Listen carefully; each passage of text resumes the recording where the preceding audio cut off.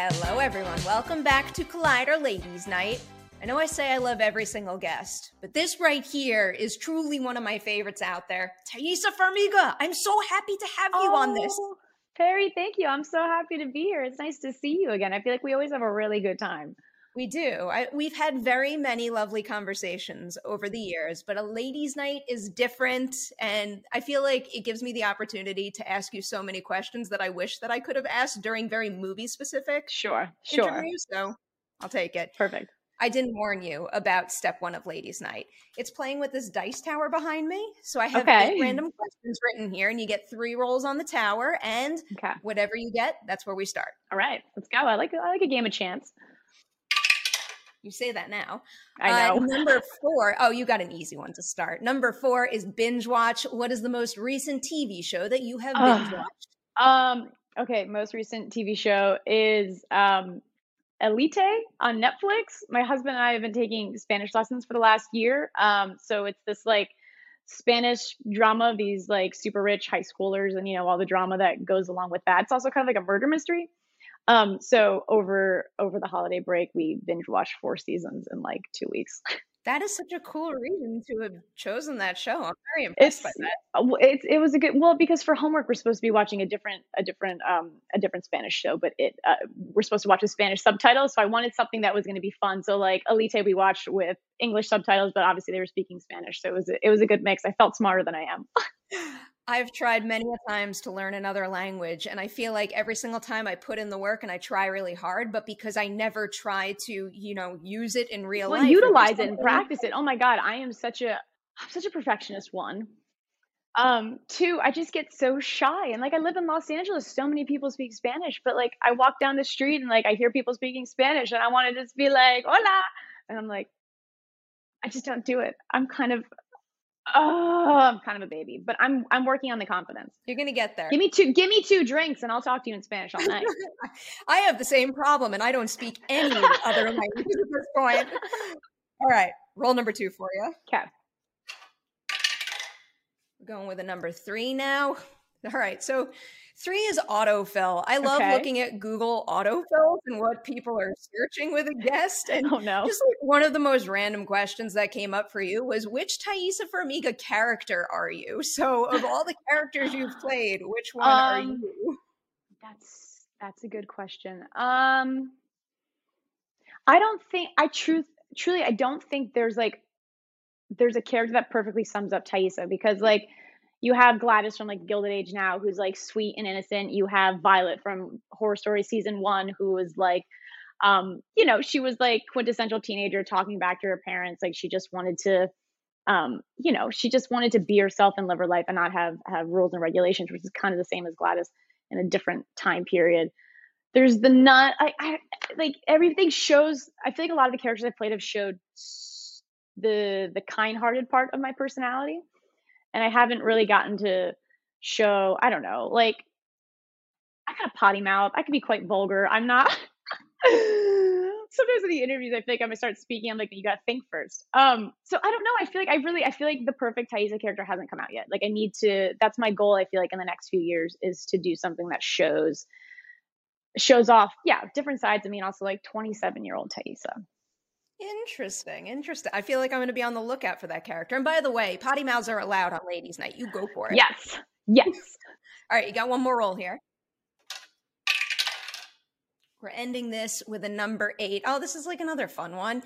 IMDb trivia. This is another thing that I look at nonstop every time I prepare for an interview. You do have a bunch of things listed there, but what do we got? If you could add any one like super random fact about yourself to your IMDb trivia page, what would it be? I am a fabulous whistler. Like you give me a song and I may not know it, but like I am really good at just whistling. Well, I need a demonstration. Okay. I need okay, hold on. What's the song? Like the first thing that comes to mind. Like Happy Birthday or something simple like that.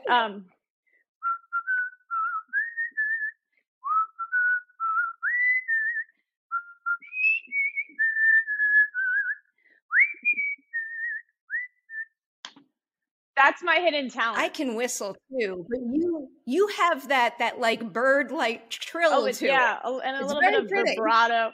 Thank you. I taught myself. My sister-in-law, when I was a kid, was teaching one of my other sisters how to whistle, and I'm pretty sure she said I was too young. I'm not sure if that memory has been changed in my mind because of whatever, but I taught myself how to whistle, and yeah, I like it. It's a nice stress reliever. It's a great stress reliever, a wonderful skill to have that annoys almost everyone around everybody. you. Unless it's a fellow whistler, then I say bring it on. The first reaction is like, who the fuck? What? That's you? Oh, cool. And they're like, oh, she's still whistling. You know how like when you're driving around LA, you're sitting in traffic and you're watching someone in the car next to you like belt out a song. Like I'm the weirdo that you just see like and that's the thing too. It's like to like get the note, you have to like purse your lip. It's a very specific like, it's not just it's not So I always get made fun of my whistling face. I'm like, yeah, but I can do it well. So like looks, talent, I'm gonna veer towards doing a good job. You get over that. You embrace your skills and what makes you happy. Exactly. Right here. I love it, Perry. All right, let's get into the meat of it. I think I know this story for you, but what is the movie, the performance, the personal experience, you name it, that first made you say, I have to be an actor and nothing else?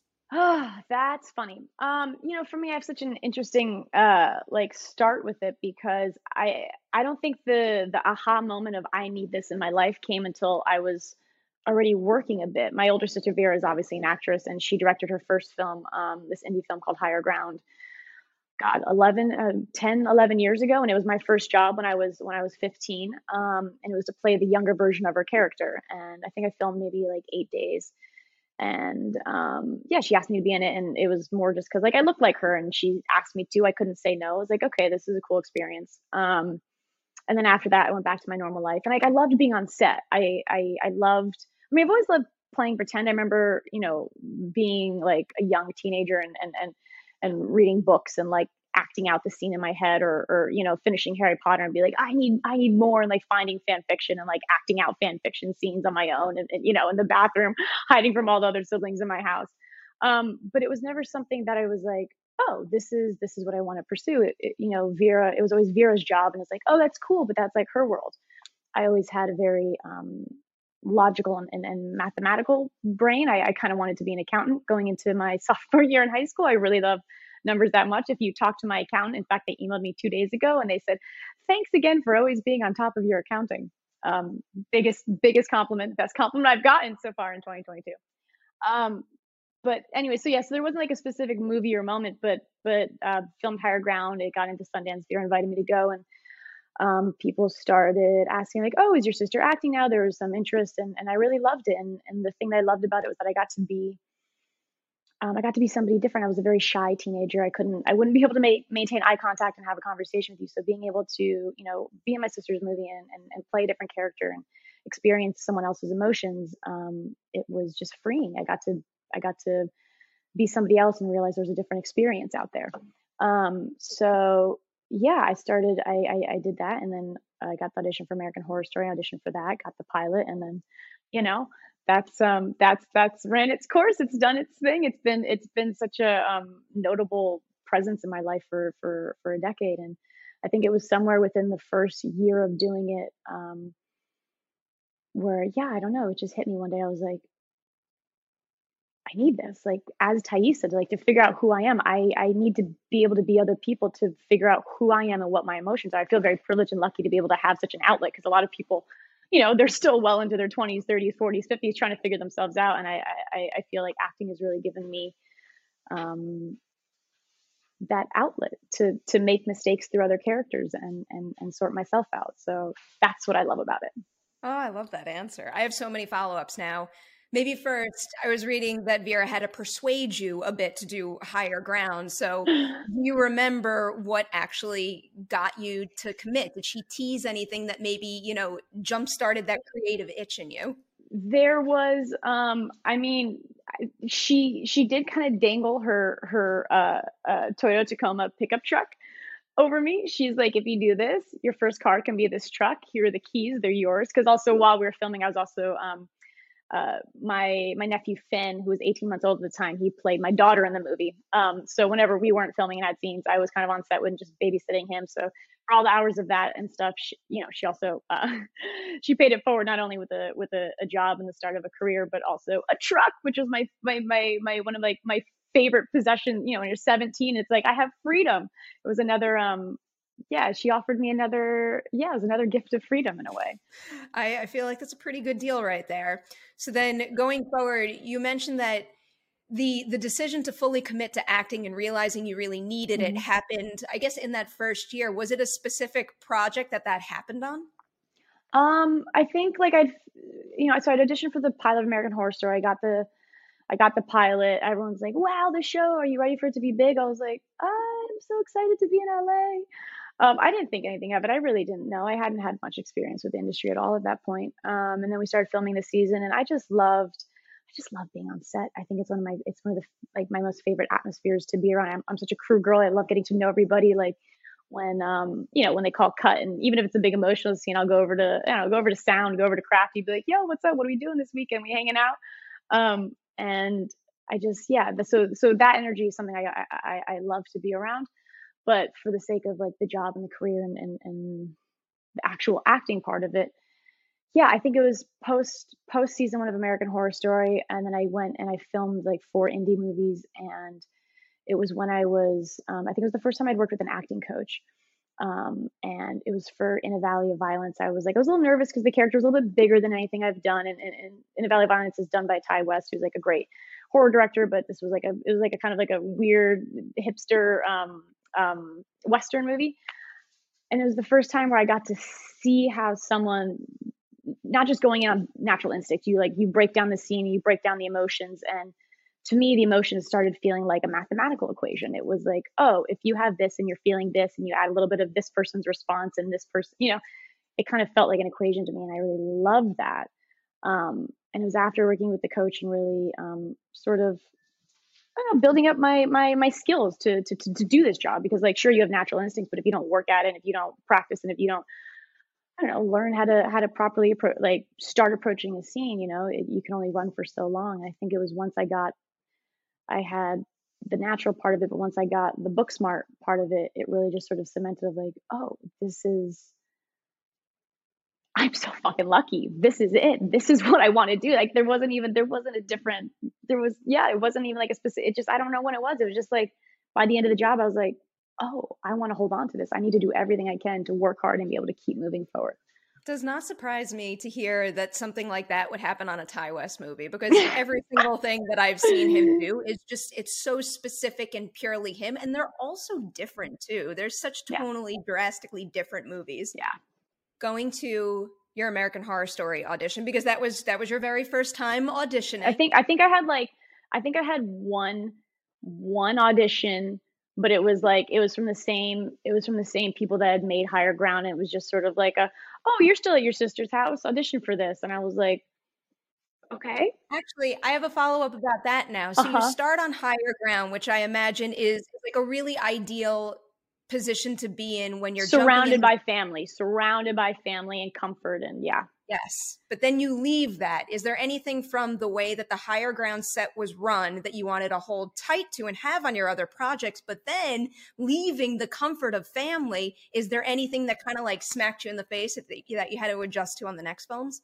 I mean, the next project after Higher Ground was the pilot of American Horror Story. And I remember when I was there filming, I was in the hair and makeup trailer, and I remember Kim, the makeup artist, who I adore to this day. She was so happy after the first day. She's like, I thought you were going to be a little brat. I thought you were going to, not because she met me, but she was like, oh, I got the young one in the cast. So like her saying that to me, again, I was so shy, I could barely talk at all. And I was like, oh no, am I doing something wrong? Like the first thought is like, wait, I'm not being bratty enough. But there was so back to the question. Yeah, there was a comforting presence from being around Kim, and she almost felt like another mom to me on that set. But it made me think back to Higher Ground. It was like everywhere I turned, there was someone with family. Vera's husband was the music producer. My cousin Adriana was doing art on it. Vera had our grandma and her husband's grandma was in it as background extras, doing yoga stretches. It was in some scene. It was funny. It was a lot. Can't go back to it. yeah, I don't know. It's just, I remember the first time being like, oh, wow, this is real life. There's no really like a safety net of like, if you're fucking up your lines, there's nobody there to be like, hey, it's okay. It's like, you got to do it. And that's that. And I don't know. I feel like I learned a lot about myself. I learned that I react really well under pressure. I don't crumble. I pretend that everything's okay. And then I go home and cry later. But like in the face of it, I'm like, I got this. Whether it was American Horror Story or any other project, what's a time where, you were on set, maybe you should have caved under the pressure, but you kind of stood your ground, you pulled it off, and you're proud of yourself for it even today? That's a good question. I'm trying to think, what's the first one that pops to mind? I mean, there's just, yeah, again, I'm a perfectionist. So there's so many times where it's like, you're filming all day, and it's like this big, huge emotional scene. You don't do your close up until the end of the night. Right. And it's so frustrating because like you've been doing it for hours, you've been crying for hours. And like, I think, I don't know. It's not moments that I should have pushed more. I think it's moments I should have been like a little bit more forgiving of myself. And it's like, I'm like, I could have given more. I could have been better. But those moments, it's just like, there's people want to go home. People need to, like, they can't keep paying for more takes. You know what I mean? And it's just sort of accepting where you're at and saying, I did the best I could do. And next time, maybe I'll be a little bit more prepared, or maybe I'll drink extra water so I have more tears to drop. As a fellow perfectionist, I very much understand that. Thank you. There is no way I'm not digging into horror with you right now. I am curious, did American Horror Story kind of jumpstart the horror fan in you, or were you a fan of that kind of content beforehand? Never. I'm still not a fan. I can't watch it. I get so scared. I mean, I'm sure it has to do with, growing up in a religious family, but anything that's like demonic or, it's just to this day, it's like, I see the number 666. I'm like, I have a panic attack. I'm like, I'm a grown woman. I can type in 666 and my world's not going to end. But no, I mean, I think Horror Story definitely, it introduced me to that world. My parents didn't really love horror stuff. I remember when I was like, I don't know, when I was a kid, I must have been like 7 or 8. My brother and my sister forced me to watch Chucky. And like, that was my only experience with the horror. And I hated it. I remember sitting on the basement steps, just like staring down and being like, this puppet's going to walk. My brother, they had handed me down like the Raggedy Andy dolls, the Raggedy Ann dolls, these like dolls with like the red hair and the yarn they're sewn in. It kind of looked a little bit like Chucky. And I know that doll lived around the corner. And I just waited on the basement steps for it to pass. And that was my first experience with horror prior to American Horror Story. And I don't know, I'm still tainted. I can't love horror. I can't.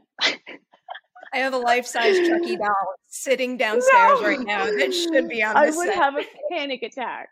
There was a very long period of time where Chucky lived in my car, and I will tell you that fixes the misery of LA traffic, because every time I'd be driving alongside someone, it's so incredibly entertaining. Yeah, exactly.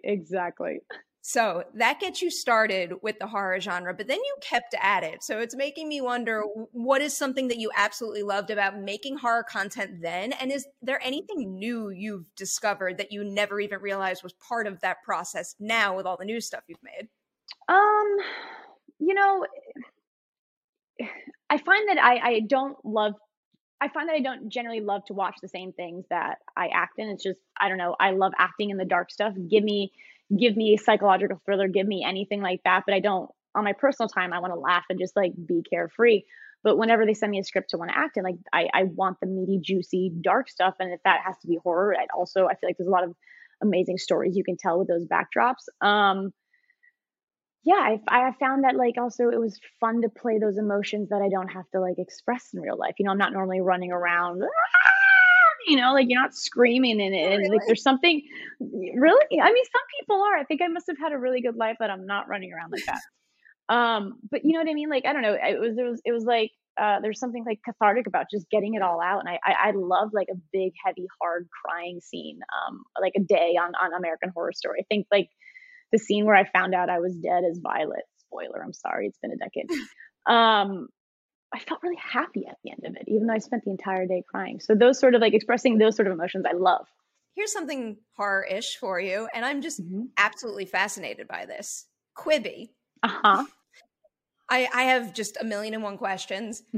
What made you want to be part of a project on a new platform and in a new format like that? And then I guess from your perspective, having worked hard on something in it, what was it like watching the whole thing, sort of just crumble? Yeah. For me, the job offer came, was that the one that was in I think I filmed in the fall. It came at a point where I'd been dealing with like a lot of just like digestive health issues for a few years, and ended up finding out that I had like a parasite in my blood, and I just dealt with like getting rid of, and it all happened like right around The Nun and American Horror Story when I went back for Apocalypse. And so it was like I was coming off this period of just like personally just like a lot of shit going on. So it was a straight offer, and I was super excited because I was like, I don't know, this could be really fun. It was the writers, or they were associated with Quiet Place, and I was like, this could be really great. And also I was like, I feel like I'm gonna work out, like having to climb a what is it? It's a windmill tower. I was like, this is gonna be like, I'm gonna be working out for 2 weeks. This is great. I'm getting paid to work out. So yeah, so it wasn't necessarily like, ooh, the new platform. That didn't cross my mind. I was just excited. I think I was just excited for a job and to be taken away into a completely like different scenario with people that were supposed to be like really fucking rad. And then pandemic hit and people stopped. I mean, the whole point of it was to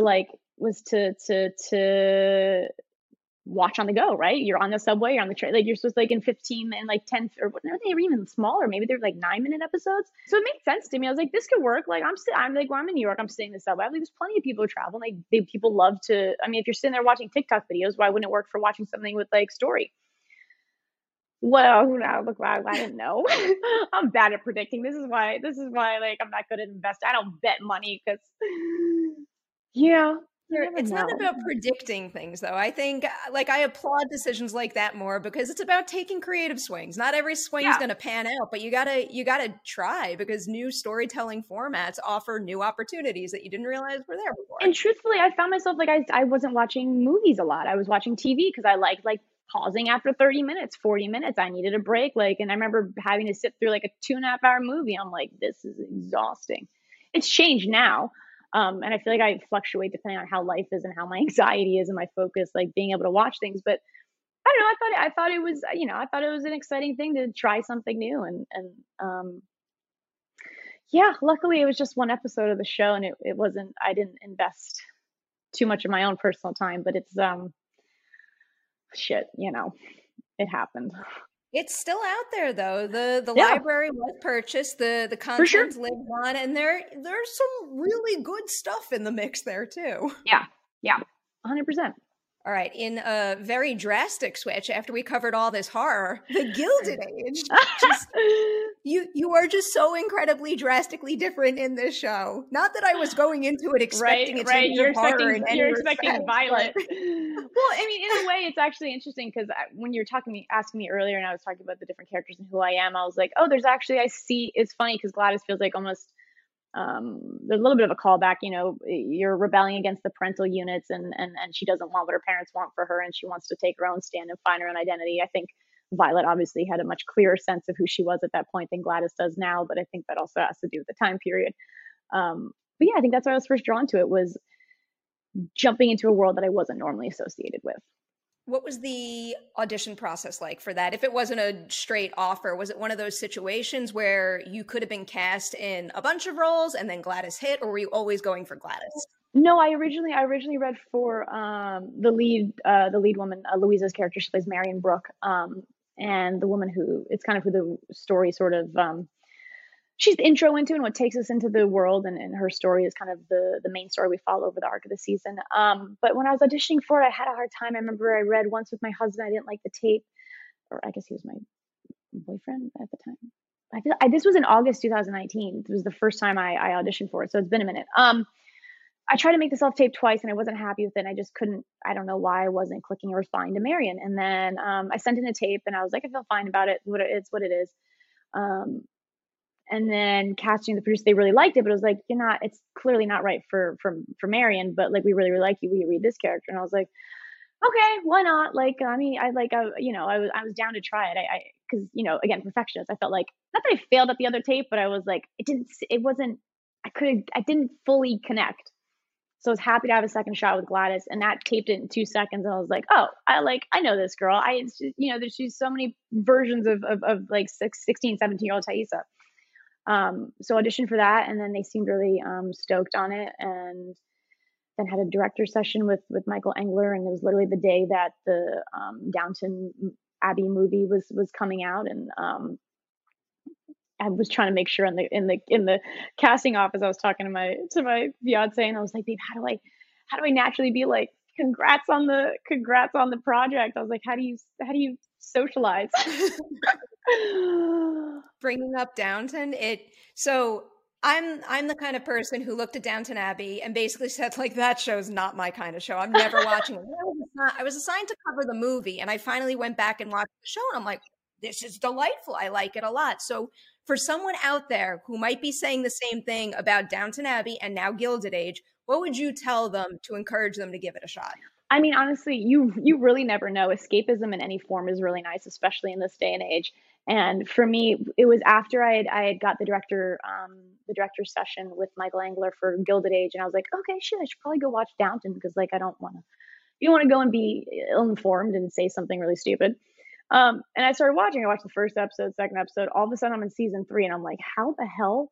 There's something really captivating about it, and it's the characters. And like, sure, you see them in their pretty dresses in this, and it's not normally a time period or an aesthetic that I'm usually drawn to personally to watch, but it's the charactery stuff that's so good. It's the relationships, the interpersonal relationships. It's like, yeah, I mean, it's just relatable. It's relatable people and characters in like really crazy, funny outfits. I mean, some of the outfits I wear in the show are insane. So, I mean, you just honestly, it's just fun. It's just fun to get lost in a completely different world. And I think that's a similar thing to horror projects. Is like you get sucked into that, into that small thing. And it's the same thing. It's just a variation of it's a different set piece, With all those gorgeous costumes, they are incredible from top to bottom in this show, but kind of makes me wonder, is there any like costume hack? Like something that needs to be done behind the scenes, like movie magic wise, to make everything look so good and be wearable and somewhat comfortable? I mean, I think every actress, every actor, every outfit had its own like things you had to maneuver and make work. Like the corsets were a pain in the ass for ladies. I can say that for myself. Some of the actors liked it to be like they wanted to feel like they were in the 1880s and pull it tight. I was like from the beginning. I remember going into the first fitting, I made a mistake. I'd flown from LA, and I just got off the plane. I didn't really eat much, so I go into my fitting, and I was like, okay, shoot, should have eaten something. And they're fitting me, and like it's based on me not eating anything. I'm like, this was a mistake.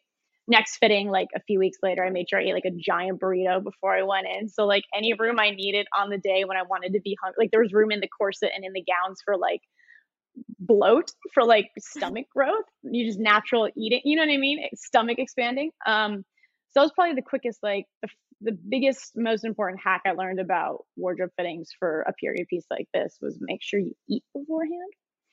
And the second thing was just like you can't get dressed on your own. So stop trying to be an independent woman because it's the 1880s and it's almost impossible to be one. I mean, it's worth all the trouble you guys go through. It looked pretty incredible. Thank you. Now I must know literally everything about working with Carrie Coon. I was a big fan of hers before this happened, but I had her on Ladies Night for the Nest like a year and a half ago. And like now I'm just like full blown obsessed with her. I think she's insanely talented and so smart and such a pleasure to talk to. So what is it like working with her? I don't think I love another human more than I do Carrie Coon. I love my partner. I love my family, but Carrie Coon has a special place in my heart. She is just one of the most, I don't know. She's so unapologetically herself, and she's still so kind. She loves to bust everybody's balls and just like pick on people, but that's how she shows love. And if she's not picking on you, then you kind of know you're not in her inner circle. But the fact is there wasn't actually very many people even like that. I don't know. She's just like whip smart and a phenomenal actor. And anytime she spoke, I'm just like, oh, I just like, it's the fucking heart eye emoji. There's no way to describe it. I think she's just one of the most phenomenal people and phenomenal actors. And like the chemistry between her and Morgan Spector, who played my dad in the show, made it so easy when Harry Richardson and I were in the show or like in a scene together. I mean, and you just sort of, exist and ride off their chemistry, which is like really nice to have. I could very much understand that. It's just like all I've had was an hour-long conversation with her, and I could feel exactly what you just described there. She's just so authentic, and yeah, I don't know if I yeah, I just want her to love me, okay? Gladys wants Bertha to love her, and I want Carrie to love me. Is that so much to ask for? It helps the performance and the character. My favorite thing to do now is to stalk her Twitter account because I love seeing what movies they're watching. Oh yeah. They always have a really good list. Very, very good selection there. All right. Tell me a little bit about any backstory you two did, any additional backstory work, at least, between, Gladys and her mother. Because I guess I started to wonder, and maybe I'll discover this further into the series, but I started to wonder, is her keeping Gladys kind of, in lockdown mode purely for status and until she's ready to fill the ballroom, or is there something else lurking underneath that, gives her genuine concern for her daughter being too young and not ready to get out in the world? I'm going to give her the benefit of the doubt and say that I'm sure it's a combination of both. But, I feel like as a parent, you're blinded by love and affection, hopefully, towards your child. But it's the desire to protect your, that piece of you. You know what I mean? Like, we are technically, like, you become from, and it's like whatever your parental figure is, it's like you want to care for the one that's in your custody. And like, I think, Gladys is very privileged. She grew up with wealth. She doesn't know what it's like to struggle. I think the difference is Bertha and George, her parents grew up in like working class families, and they had to build from nothing, where, George made his millions all on his own. And I think there's a bit of, she's a bit naive in the sense that she doesn't know what it's like out in the real world. So obviously she pushes and she fights for what she wants, but Bertha knows the other side of it. She knows how bad it can be and how less fortunate and what it's like to live in poverty. So I think that's why for her, it's life and death with wanting to fit into society and also, use her daughter as a pawn in her big game. Gladys is a puzzle piece. She is her daughter and she cares for her, but she's also in 1880s. You have to play the game if you want to have any sort of freedom or life as a woman. Like if Bertha doesn't make it into high society, what does she have besides her husband's money? She's got nothing. She's alone. This is a fascinating game to track, and it stresses me out a little. Right. All right, so we always wrap Ladies' Night with a second game, and surprise, I'm going to give you a game with a horror spin on it. So I want you to play our horror movie survival game, but with the cast of the Gilded Age. I'm going to set a scene for you here. So it's a day on the set of the Gilded Age. You guys are all working on a big scene where you're all together, and then all of a sudden a zombie outbreak happens. I'm going to give you a couple character description, and you have to tell me who best suits this description and why. Okay. Who is most likely to be the last person to catch on and not realize that there are zombies in the room? I would have to say, oh my God, I would have to say, Jack Gilpin. He would be the one. He's the butler of the Russell house. I feel like he's so focused in all the time on being, the butler and being present and being ready at a moment's notice for whatever Bertha needs. But I feel like sometimes he's not paying attention to like everything else that's going around. Next one here. Who is the most likely to sacrifice themselves for the others? Harry Richardson. In a heartbeat. He plays Larry. He would absolutely sacrifice himself. He might push me first, but then sacrifice himself for everybody else. That was like a very troubling thing that I realized about my little sister. I took her to one of those LA haunts, and the first house that we walked into, she grabbed me and she pushed me in front of Michael Myers. And I'm like, oh, this is how that would go. This says a lot about us and you, but also us. Yep. All right. Who is the most likely to trip and fall while running from the zombies? Gladys, me. I 100% would be the first one to fall. Especially if I was in wardrobe on Gilded Age, I would trip and fall in a heartbeat.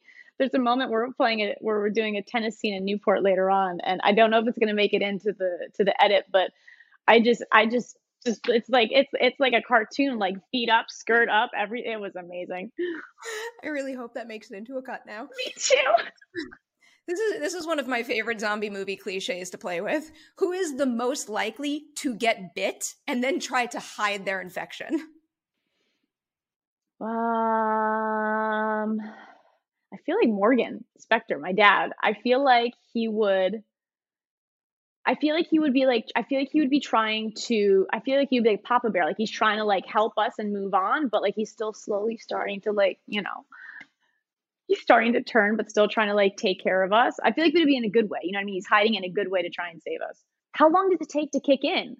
I mean, it depends what zombie movie you're in. The rules are different all the time. Are they fast zombies? Are they slow zombies? I have no idea. All right, 2 more here. Let's go with who is the most likely to be the last one standing? I feel like Denée Benton, who plays Peggy. I feel like she is like a boss ass monk, and I feel like she would last. I feel like I would turn to her. Like, like you're gonna form groups because people are gonna have like different suggestions of like, no, we have to do this, we have to hide here, we have to get some. I feel like I would absolutely bow down and be like, tell me what to do, you know it. I feel like I can even see that just radiating off the screen in her performance in this. She's got this energy about her. I was like, who would I? Yeah, I'm sticking with that. I think that's perfect. I like that choice. The last one here. Who is the most likely to be turned into a zombie but fight the change and come back at the last possible second to help save the day? I don't think that's ever happened in a zombie movie or show, but I'm wrong. I would have to say Ben Ehlers, who plays I think his name's Jack. He's the not the butler. He's the one, I forget what it's called. He's the one under the butler. He's the young boy in the Van Ryn house, with the thick New York accent. I feel like you can't kill him. It's like New York. He's gonna come back. He's so sweet in the show based on what I've seen thus far. So I'm glad he's a cool dude. I feel like he would fight to the end and then win. I like that. All right. I haven't actually done this in a really long time, but I'll throw you our last 2 ladies' night questions that we used to end on every single episode. Okay. It hasn't happened in a bit, though. But the first one is, can you name someone in this industry who you think is changing it for the better? Oh God, I mean, I'm gonna sound like a broken record, but I feel like Carrie Coon. I feel like she is someone who is not afraid to just speak and be herself, and that's something I definitely have a very I mean, this is made more on a personal note, but I mean, she's also very vocal about political views and also how she approaches projects and the kind of projects she wants to be a part of.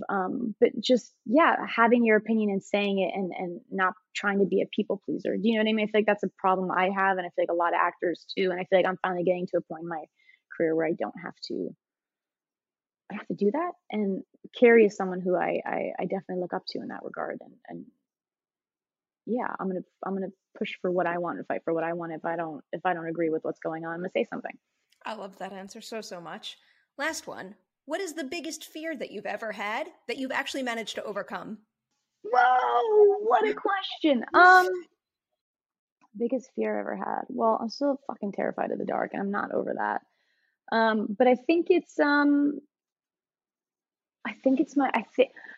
it's an interesting question because I think of the first fear and I think of an outward thing, but I think I would have to say fear of there's 2 things that keep going back and forth in my mind. I was like, you can't say that, you could say it, which is literally it's just me saying you've broken me, Barry. No, it's the fear of being accepted and being liked. I think that's the thing when I was a teenager, of people, responding to me for me and not say who family is or who what it, you know what I mean? And I think something I've come over or gotten over is being well, if you don't like me, too bad. And it's still something I'm it's a fear, every conversation I go into. I was even saying it. I had a conversation in my head being you're going to say that? This was a truthful moment. It's the stupidest. Yeah.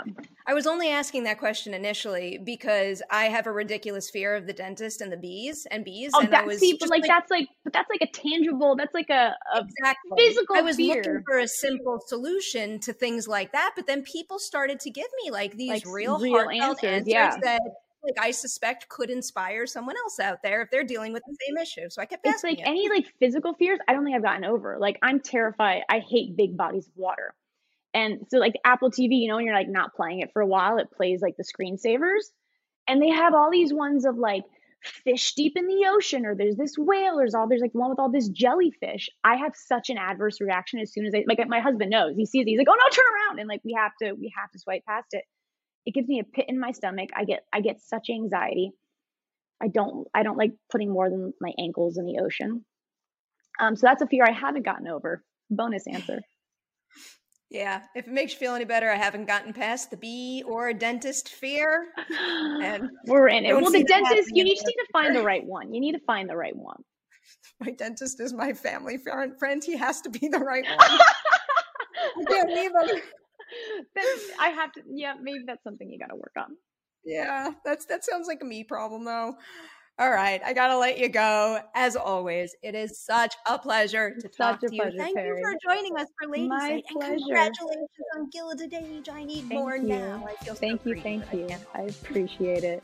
Always so lovely.